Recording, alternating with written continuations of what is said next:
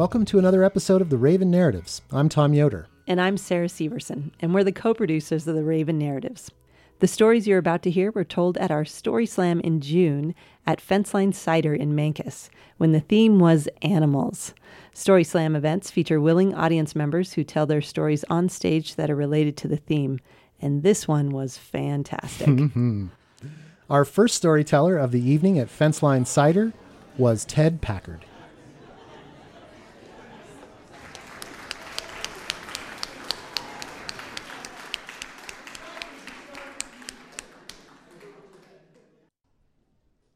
I'm one of those people who took a ticket from someone who lives in Mancus tonight. I'm sorry. I live up the Animas River Valley, about 3 miles north of Durango, on the east side of the valley, which means we get sunlight right now around 9:30 in the morning. And when I moved here with my partner, I'm also someone who moved here in October, so I'm sorry. I'm sorry.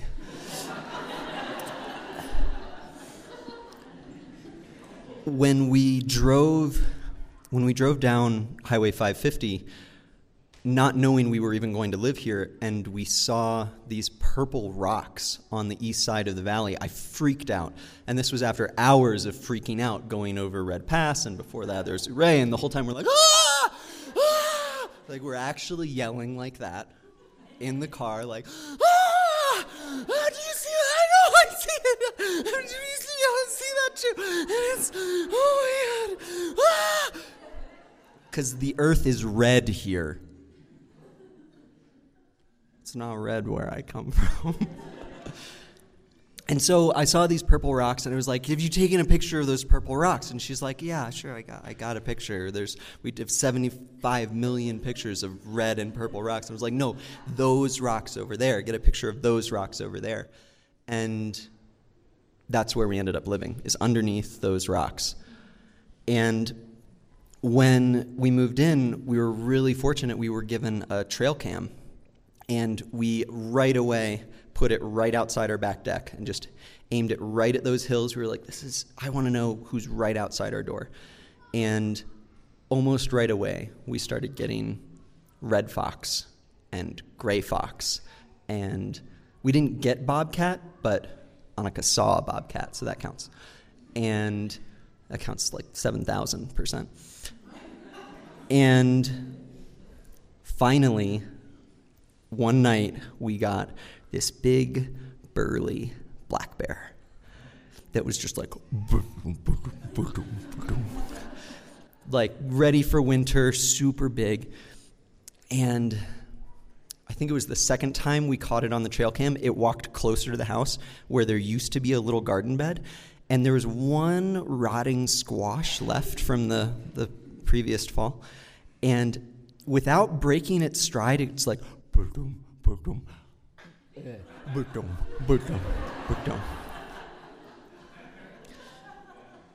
so through the winter, our trail cam decided it didn't like the cold and it stopped working. But we would go out in the feet of snow that were rising up, and we would look, and we would be looking for tracks. And through the winter, it was mostly coyote. I didn't mention coyote before. Sometimes we would get one coyote through, sometimes two at the same time. And the whole winter, we were having this conversation, like, when is the bear going to come back? When does the bear come down from wherever it's hiding and whatever it's doing? And we talked about having a bet in the house between her and me and our housemate. We were like, what do you think it's going to be? And we were like, 3 weeks from now? This was like April. We were like or May or March maybe. We were like, 3 weeks? Is it a few weeks? Snow's going away? Because we came from far away. So bears act different here. And it was only a few weeks ago that our neighbor who shares a driveway was like, oh yeah, the bear? Yeah, it knocked over the compost and it was licking the grill last night. We had to yell at it, and I yelled at it, and my husband came, and the bear had gone away, and he was like, why'd you yell at it? I wanted to see it. So the bear was back, and the bear, was knocking over our trash can, and their baby diapers were on the... And I was, like, shoveling them with a snow shovel to get it back. And I was like, that's baby poop. It's smeared on the driveway. Glad it rained a little bit. And the bear came through and announced its return in this spectacular fashion by tromping straight through the middle of this garden bed. Straight through the middle of it. Just like deep, like 4-inch deep tracks in it. And then it kept going a little bit further, and it went down this vertical rock wall to land in a lower garden bed. Like it landed in the corner of that garden bed and walked straight through the middle of it, leaving like 7 to 34-inch deep tracks that are just gorgeous bear tracks, absolutely gorgeous. And it was hilarious because it's our housemate's bed that I was watering, and it was like the day after he left to go on a trip for a couple weeks, and so we were like, hey, the bear came.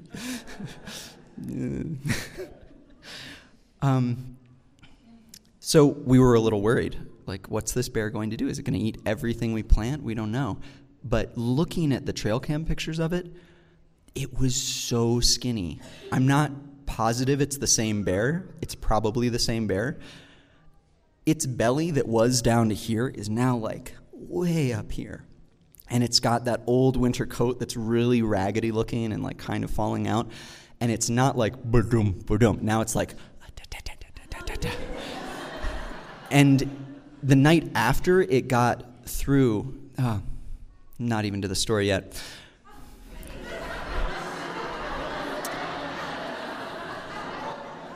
They know this is a problem. So, really good friend of ours has been living a really intentional life, learning traditional ways of being. And he came to us and he said, I need to plant corn. I need to plant corn in a few different places so the strains don't cross. Can I plant corn with you? We're like, yeah, let's plant corn at our house. Come over. He comes over. We dig beds together. We do all this great prep work. And I had to leave. So when I come home, I get to hear from my partner, Annika. She's like, oh, he did this really great thing. He had all these specific words, and there were, he was like, we need to ask permission of this. And I'm not even I can't in a minute out how weird we are, but a small piece of it is that I was like, asking permission, yeah, okay, cool. And Annika's like, yeah. So I had to leave and go talk to the mountain for like half an hour and like asking permission, and was like, we really want to do this. Is that okay? And we don't need to have it all. We don't want to put up fences. So like the animals can have some of it, but not all of it. We kind of want some of it because we're going to plant corn and squash and beans. And they saved one little plot of these beautiful little like temples, these like dry land corn mounds in this like 15 by 10 plot. They saved one of them for me to plant when I got home. So I go out, I plant it, and it looks gorgeous, and we go home. We go back to the house, and this is on the trail cam. The next day I'm looking at it, and I'm like, oh, there we are, walking out to plant some corn and beans. In the morning, we walk out to check on the babies, and of course there are no babies, and because they don't grow overnight like that. That's later in corn's life. And actually, Annika went out to check, and she comes in and she says, you have to see what's going on in the bed. And so I walk out, and in this little temple plot on the northeast corner, which was the beginning and the end of the whole planting cycle, the one they saved for me, there's just this little, it's not little, it's enormous. By little, I mean pressed a centimeter down into the earth is the right front paw of a bear. And because I'm maybe weirder than you, I think that's a blessing.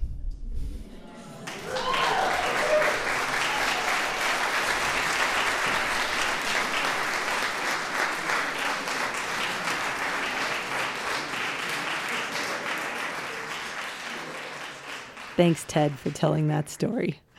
Our next storyteller at the Raven Narratives Animals Story Slam at Fenceline Cider in Mancos, Colorado, was Andrew Phillips.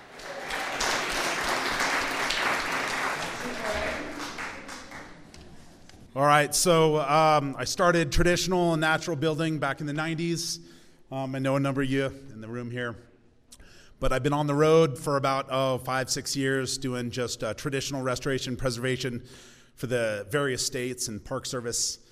And about 4 years ago, the state of Colorado, I was working on a project up by Greeley.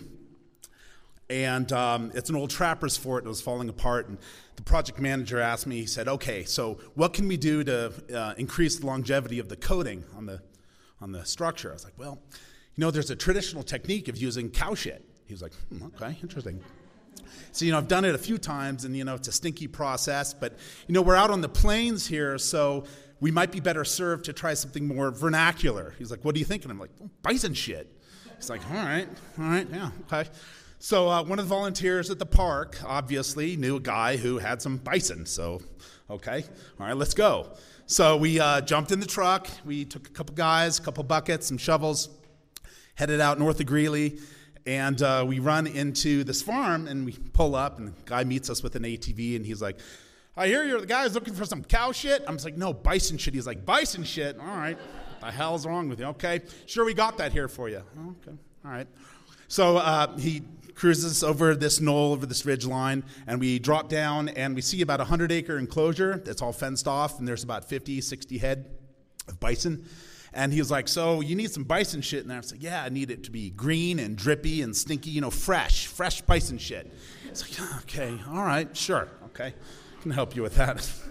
So I said, but I have a question. I see the 6-foot high fence around the structure here, around the 100 acres or so. So is that for your safety or to keep the bison in? He's like, both. I said, so how would you suggest I go in there? He's like, I don't know, son. You must be stupid because I only go in that John Deere. That's it.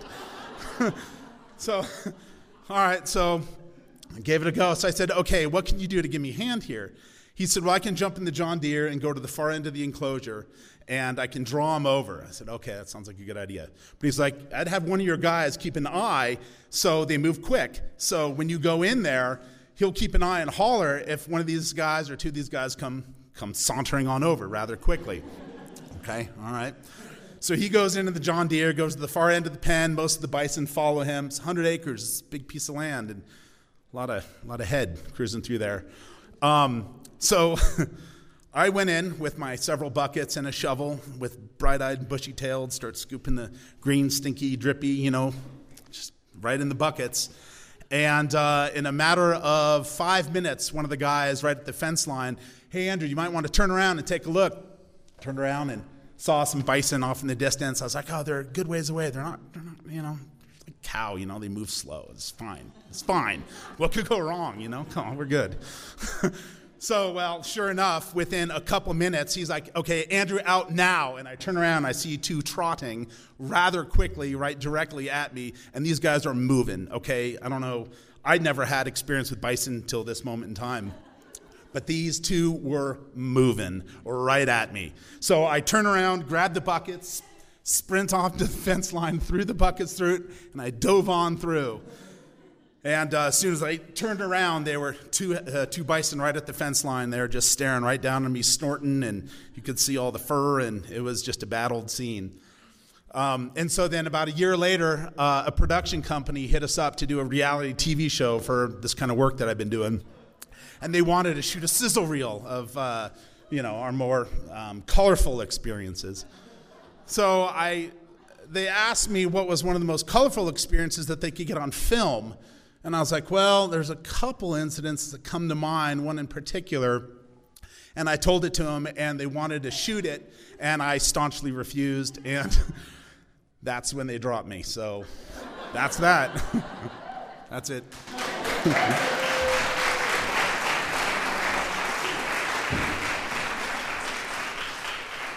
Thank you, Andrew. That was an awesome story. The next storyteller up at the Raven Narratives Animals Story Slam in Mancos was Amy Wise.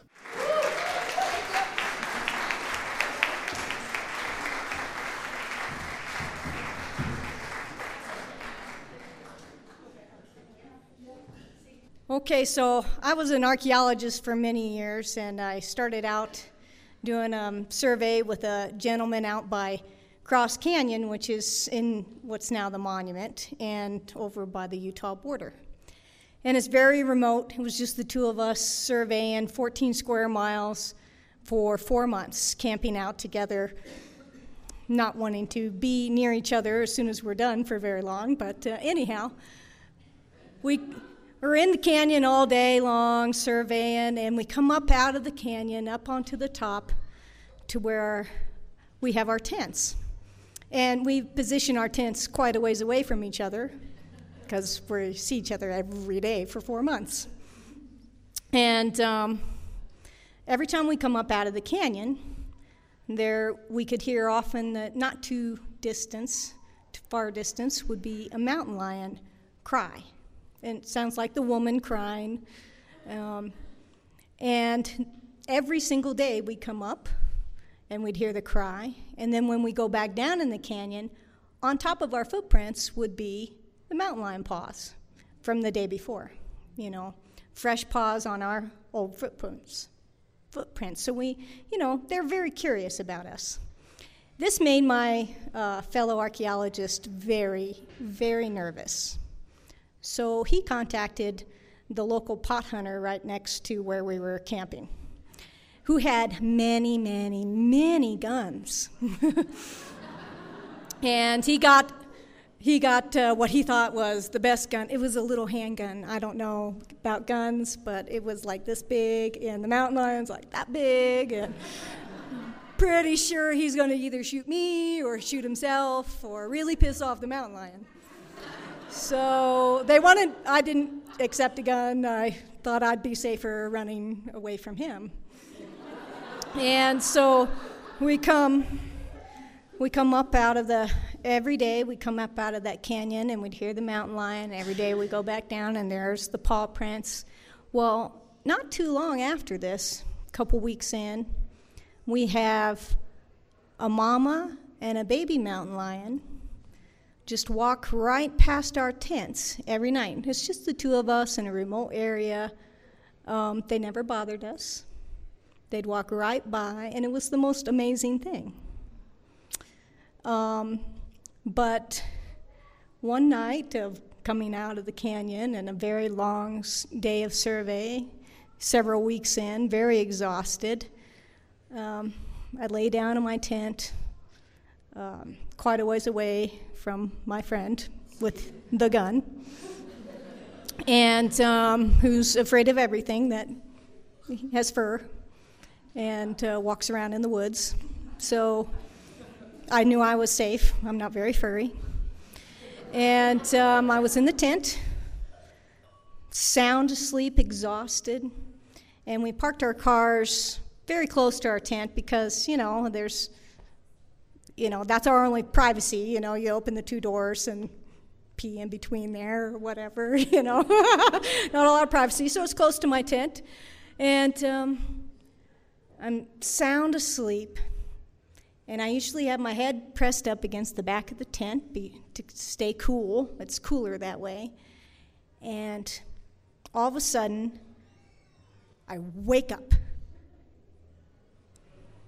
And on the back of my head, in between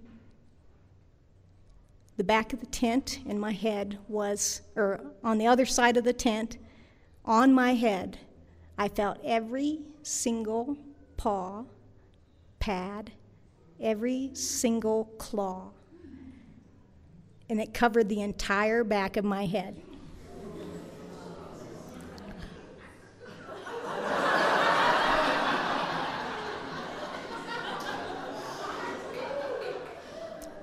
I tried to call out to my friend way down there with the gun. Nothing comes out. I think all these scenarios go through my head. How fast does a mountain lion really run? I mean, can I get to the edge of the tent, unzip it, and get into the car before it gets me? paws on the back of my head? Probably not.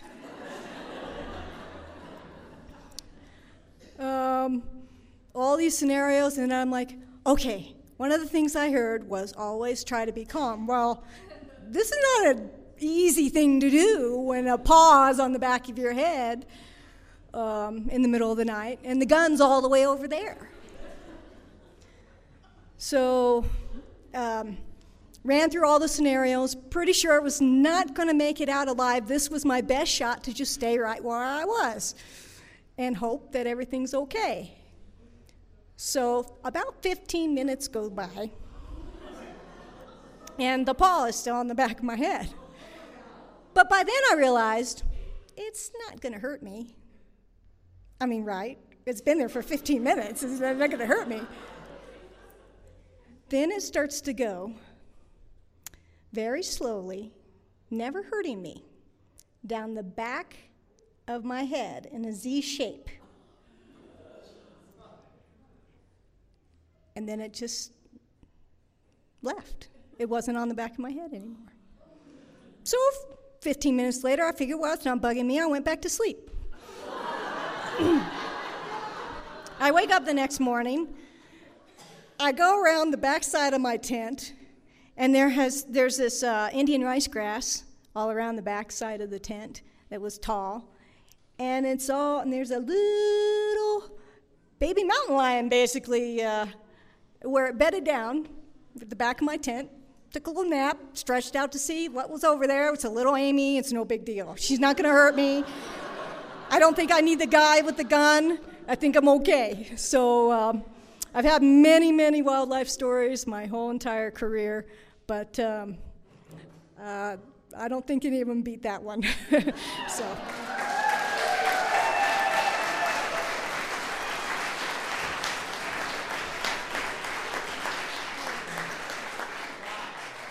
Thanks, Amy, for telling that story. Whew. Our next storyteller at the Raven Narratives Animal Story Slam at Fenceline Cider in Mancos was Kelly Pettigen.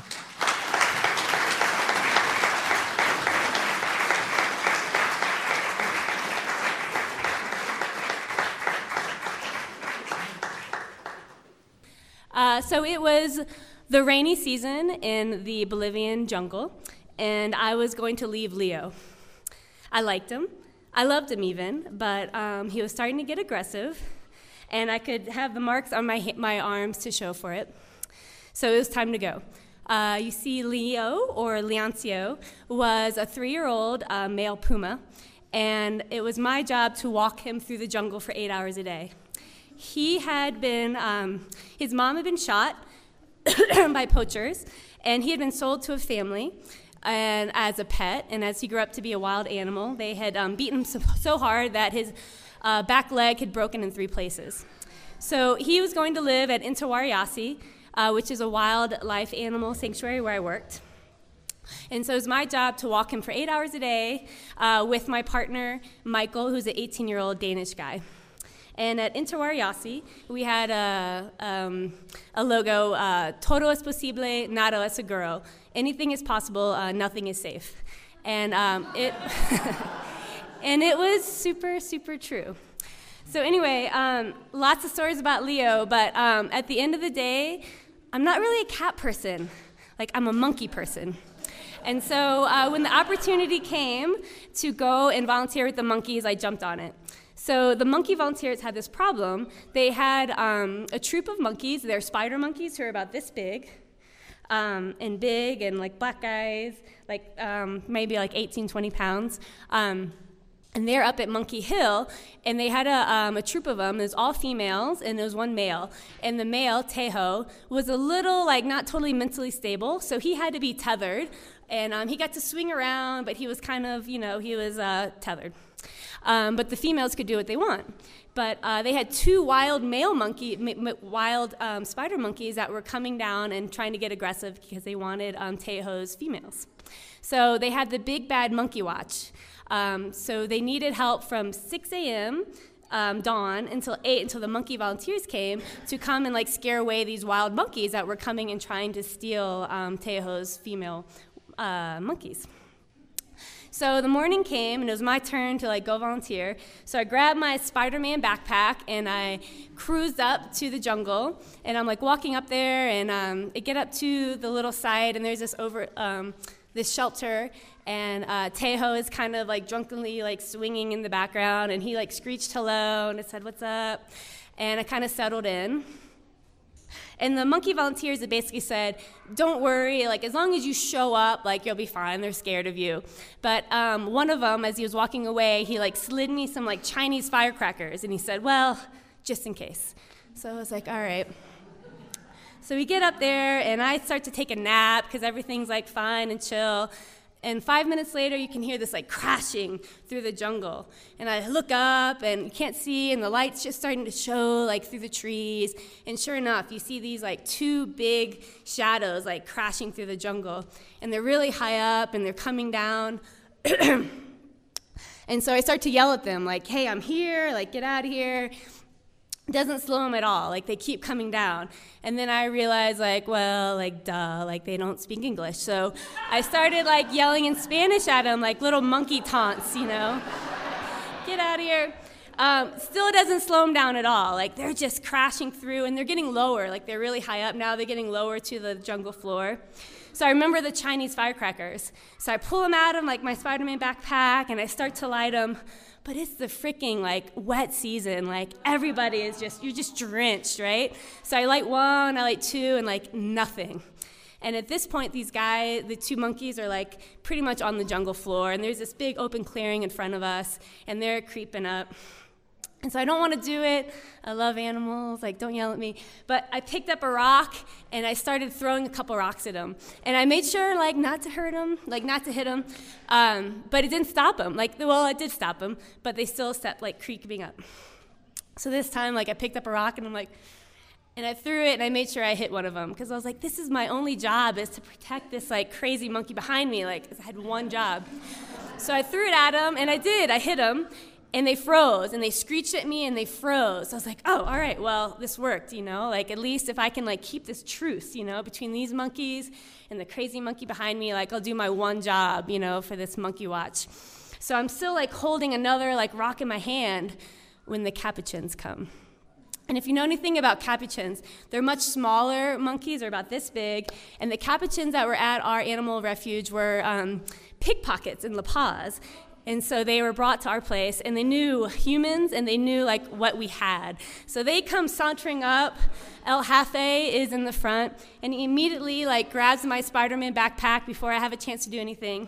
He unzips it. He starts ripping out, tampons and water bottles, and, my headlamp, goes flying through the air. And I start to yell at him. Meanwhile, he's, he undid a bug spray and started chugging it. But fortunately, it was natural. They told us before we come, only bring. So it was eucalyptus, and he lived. Spoiler alert, he was fine. But one of his little monkey buddies, meanwhile, grabbed my headlamp and ran up a tree to a branch right above me, and he was just biting it and playing with it. So you saw the light going on and off and flashing. So I try to cajole, come on, give me my headlamp, come on, because they were pretty precious in the jungle. But he was having none of it. So finally, I knew what I had to do. Didn't want to do it, but I grabbed my Spider-Man backpack, and in a secret zipper, I unzipped, and I pulled out a blue package of Oreo cookies. And immediately, every single capuchin there, knew what that blue backpack was. So I offered this blue, pack of Oreo cookies to this monkey, and sure enough, he dropped my headlamp. He grabbed the Oreo cookies, and he's munching it. I put the headlamp in my pocket, feeling good, outsmarted the capuchins, got these wild monkeys figured out. And sure enough, the monkey that had been up, eating my headlamp, he came down, he ran up the back, or along my side, and he sat on my shoulder, and he started preening me. And I was monkey sign of respect, I pretty much showed him what's up. 2 seconds later, after he's done preening me, he runs back down in his skinny little monkey hand. He grabs a headlamp out of my pocket and goes right back up to the branch. This time I have nothing to convince him to give me back my headlamp. So he just bites it and rips it, and pieces of it are falling. And I'm just watching there's nothing I can do. So this was a situation when the monkey volunteers came up. My Spider-Man backpack was in the middle. There's my stuff all over the place. The Capuchins are just taking control. But the two wild spider monkeys are still sitting in the clearing, and I'm still holding this rock, And so I breathlessly tell them, don't worry, I saved the day. The monkeys are over there, and yeah, the Capuchins, but whatever. And so they looked at me, these two volunteers, and then they looked over at the wild monkeys, and then they looked back at me, and they said, well, that's Juanita, and that's Maria. Those are our monkeys, and they're females. And then the other volunteer, who was Australian, said, and you threw a rock at him? And so, defeated, I just kind of dropped the rock, and I pick up my stuff, and I just headed back down the trail to the relative safety of my puma. So that was my story.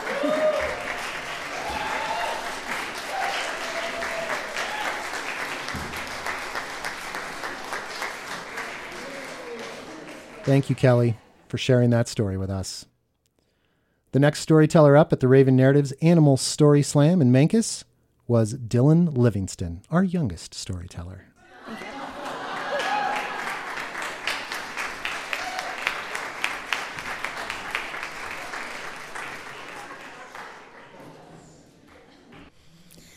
Hi, I am Dylan Livingston, and this was a very scary moment for me because my cat Gato was face-to-face with a rattlesnake. I went outside and I heard a rattle outside my door, and I'm like, oh my gosh, what is that? And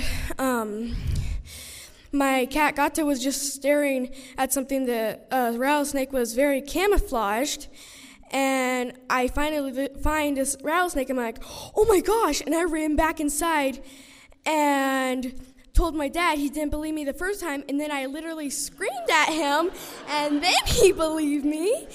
And he came back outside, and he got his gun, he shot the rattlesnake, and then a couple days later, the rattlesnake body was still moving on the porch, and I was very scared. And then our cat, Lollipop, our other cat, she took the snake, and I had to pick it back up and put it back on the front porch without a shovel with my bare hands, and that was kind of creepy. And a couple days later, we could not find Gato. I'm like, what happened to Gato? And I figured he was getting old, he had teeth problem, and he just went off and died into the woods. And I'm like, hopefully that rattlesnake did not do it, and he just died on his own. So I'm like, oh, thank gosh, I hope that rattlesnake did not do that. And that's the end of my story.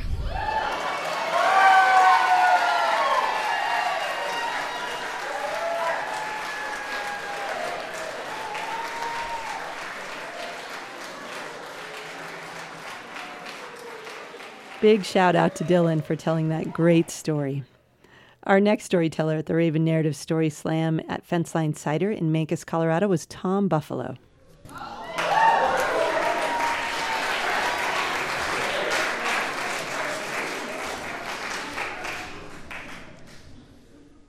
My name's Tom Buffalo, and I did not provide the raw material for the earlier Storytellers Restoration Project. We live about 5 miles southwest of Mancos on Road G. We have a house and an airstrip and a couple of ponds on the other side. We don't have any pets, so we have incredible access to the animals. Nothing to chase them off.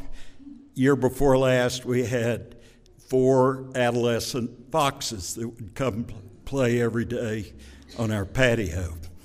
And we have a lot of geese in the pond, but we have 2 geese that we're sure are the same couple that have come for 4 years in a row. We know they're the same 2 geese because they always stand in the same place relative to each other, and they're never more than 4 feet apart. My wife's daughter is married to Eric, and Eric's parents are Jim and Irmgard. Jim and Irmgard are in their 80s, and they're never more than 4 feet apart. So we named these 2 geese Jim and Irmgard.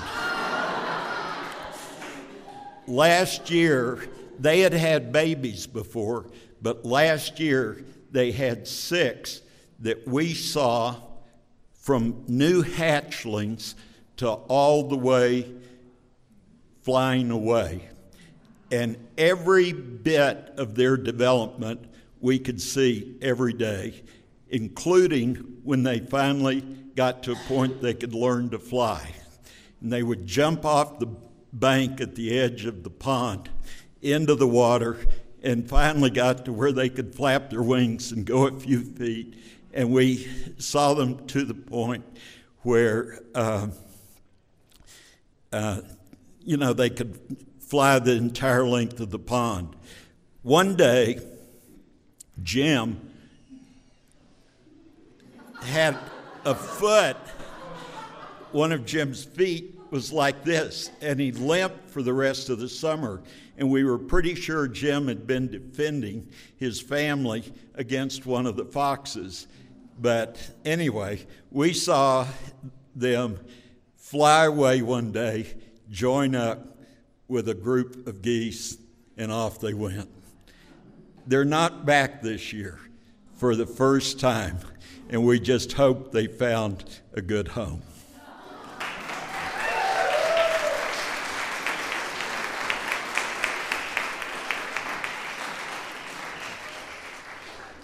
Thank you, Tom, for telling that story. Our final storyteller at the Raven Narratives Animal Story Slam in Mancos at Fenceline Cider was Chad Close.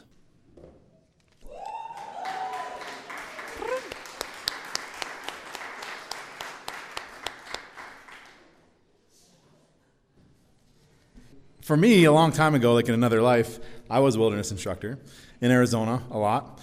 And I spent a lot of time in some wild canyons there with Prescott College, with funny names like Wet Beaver Creek is one of them. For real, it's there, off the Colorado Plateau, drains into the Verde River. West Clear Creek, and this particular one is called Tonto. And if you've never been there, I'm not going to advise it, unless you're really prepared. It's a super steep, super slick granite canyon, no trails. And so with Prescott College, you would kind of like lead courses, and then maybe over time you become a course director. So this year, I was a course director. I had 3 groups in the field. I'm going to slow down a little bit. And it was kind of a tricky year. My girlfriend was working. She was going to be a course director too, but then her course area got kind of canceled, so she was one of my instructors. So that was an interesting dynamic. And she's a powerful woman. Some of you know her. So I had these groups in the field, and we had a kind of a cool situation where we'd have these groups, and we'd meet for a resupply after about 7 days, and then we'd have a big party. We had this great disco dance that year, lots of costumes. This one guy came out of nowhere with this full frog suit. He just showed up, and he had carried it in his backpack for 7 days, and he just busted out from behind a van. And to accomplish all this, we use these big 15-passenger vans. And so I was all over this area, doing evacs for people who got injured, taking them water if they had some kind of weird situation. And so after this resupply, my girlfriend's group had some injured people, and they were going into Tonto Canyon, which was the hardest course area Prescott College does. It's all steep and rocky, but they've also had a bunch of fires around there, and so the water isn't clear anymore. The water runs gray and murky, and you're walking in the water with a big pack on a lot of the time. So we arranged to pick up this group a little early. And, Prescott College has been doing this stuff forever, and there's maps, and there's data, and there's stuff written on all the maps, and it tells you where you can get groups in and get them out. And, of course, I ignored all that. evidence and data from my peers and my ancestors in the organization. And I saw this road that went to an old homestead, and I was like, I can get you guys out there. I'll just go get you there. I'll drive the van down there, and I'll get you out. So the other thing that I've gotten a lot better at over the years, but of course I was really late getting there. It's gotten much better. But so it's, probably 9 o'clock at night, and I'm just starting down this road. Now, we were going to leave the next day, so I was supposed to meet him and stay the night, leave the next day. Of course, I drove this 15-passenger van way further down this sketchy Jeep road than you should ever drive a two-wheel drive van. But luckily managed to just kind of, like, something just was speaking to me, and I was like, I should stop. I should just stop. And so I managed by, like, a 35-point turn to get the van, turned around and pointed back up the hill, and I just locked it, and I figured, I can get it out of here. It's going to be fine. It's going to be fine. I still had, like, 2 or 3 miles to hike to get to the group where they were supposed to be down at the bottom of the canyon. But I just put on my pack and put on my headlamp and started walking. Now, if you've ever walked at night, I don't know if this is true for any of you. I'm 45 years old. I'm a strong, capable man. I'm still spooked to walk at night by myself. It's just spooky. And if you've ever been out in the backcountry, you know that there's a big difference between like a full moon and a new moon. So this was a new moon, super dark. And I had like 3 miles to hike by myself, and I thought like I'm a wilderness instructor. I've done this stuff. I'm cool. It's fine. So I'm about 1.5 miles into the hike, and I've been doing great. I've been like navigating the fear, not turning at every little sound. My headlamp's on sometimes, but mostly off, and I can see the kind of the white sand of the Jeep trail as I go. But then I hear a sound, and it's in a tree. It's like the scrabbling of animals in a tree, right? And so I turn on my headlamp, and I look over, and it's a little far away, maybe 20 or 30 yards, and I see 3 sets of glowing yellow, green, yellow eyes.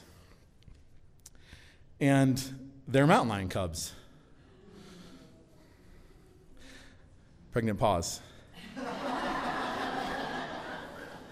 So it's cool, right? I haven't seen a mountain lion any other time in the wilderness, and I've spent a lot of time in the wilderness. But the obvious question is, if there are 3 mountain lion cubs, where's mom? I still had, by my best reckoning from the map I had, 1.5 miles or 2 miles to go to get to the bottom of the canyon. And so I spent the next maybe 45 minutes or an hour walking in the dark with my headlamp on and the battery's dying, pretty much like this,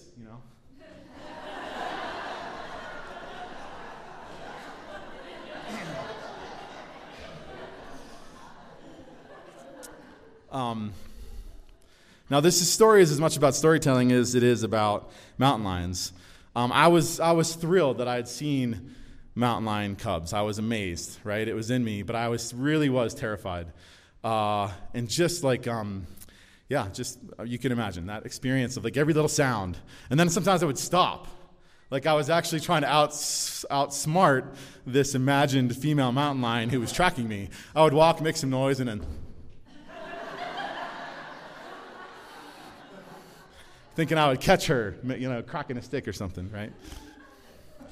I got to the bottom, unscathed. It was fine. Everything was fine. I met with the group. We had a cool experience. I told them the story. And I've been telling this story. This is probably 2001. So I've been telling this story on and off for the last 15, 16, 17 years, whatever. And the thing I'm realizing, that I've realized like lately as I've thought about the story and as I prepared to tell it tonight was, I might be full of shit. Because it was the fall, and mountain lion cubs at that point, and I'll ask Neil about this because he knows about mountain lions, probably would have been fairly big, and these were kind of smaller. And this is the thing about stories, right? It was so true for me that night. I was scared. I was terrified for my life. They were mountain lion cubs for that period of time, and for many years after, until, like, in Neil's part of this, because he's a mountain lion expert, he went to Prescott College, and I've just thought about this and realized that they probably were ringtails.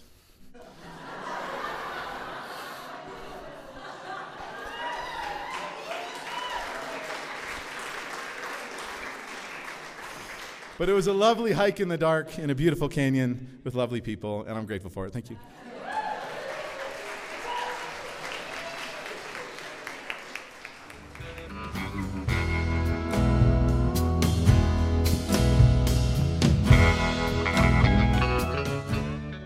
Thanks, Chad, for telling that story.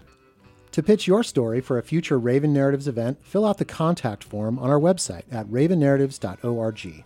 A list of our live storytelling events in 2019 is also on our website on the events page.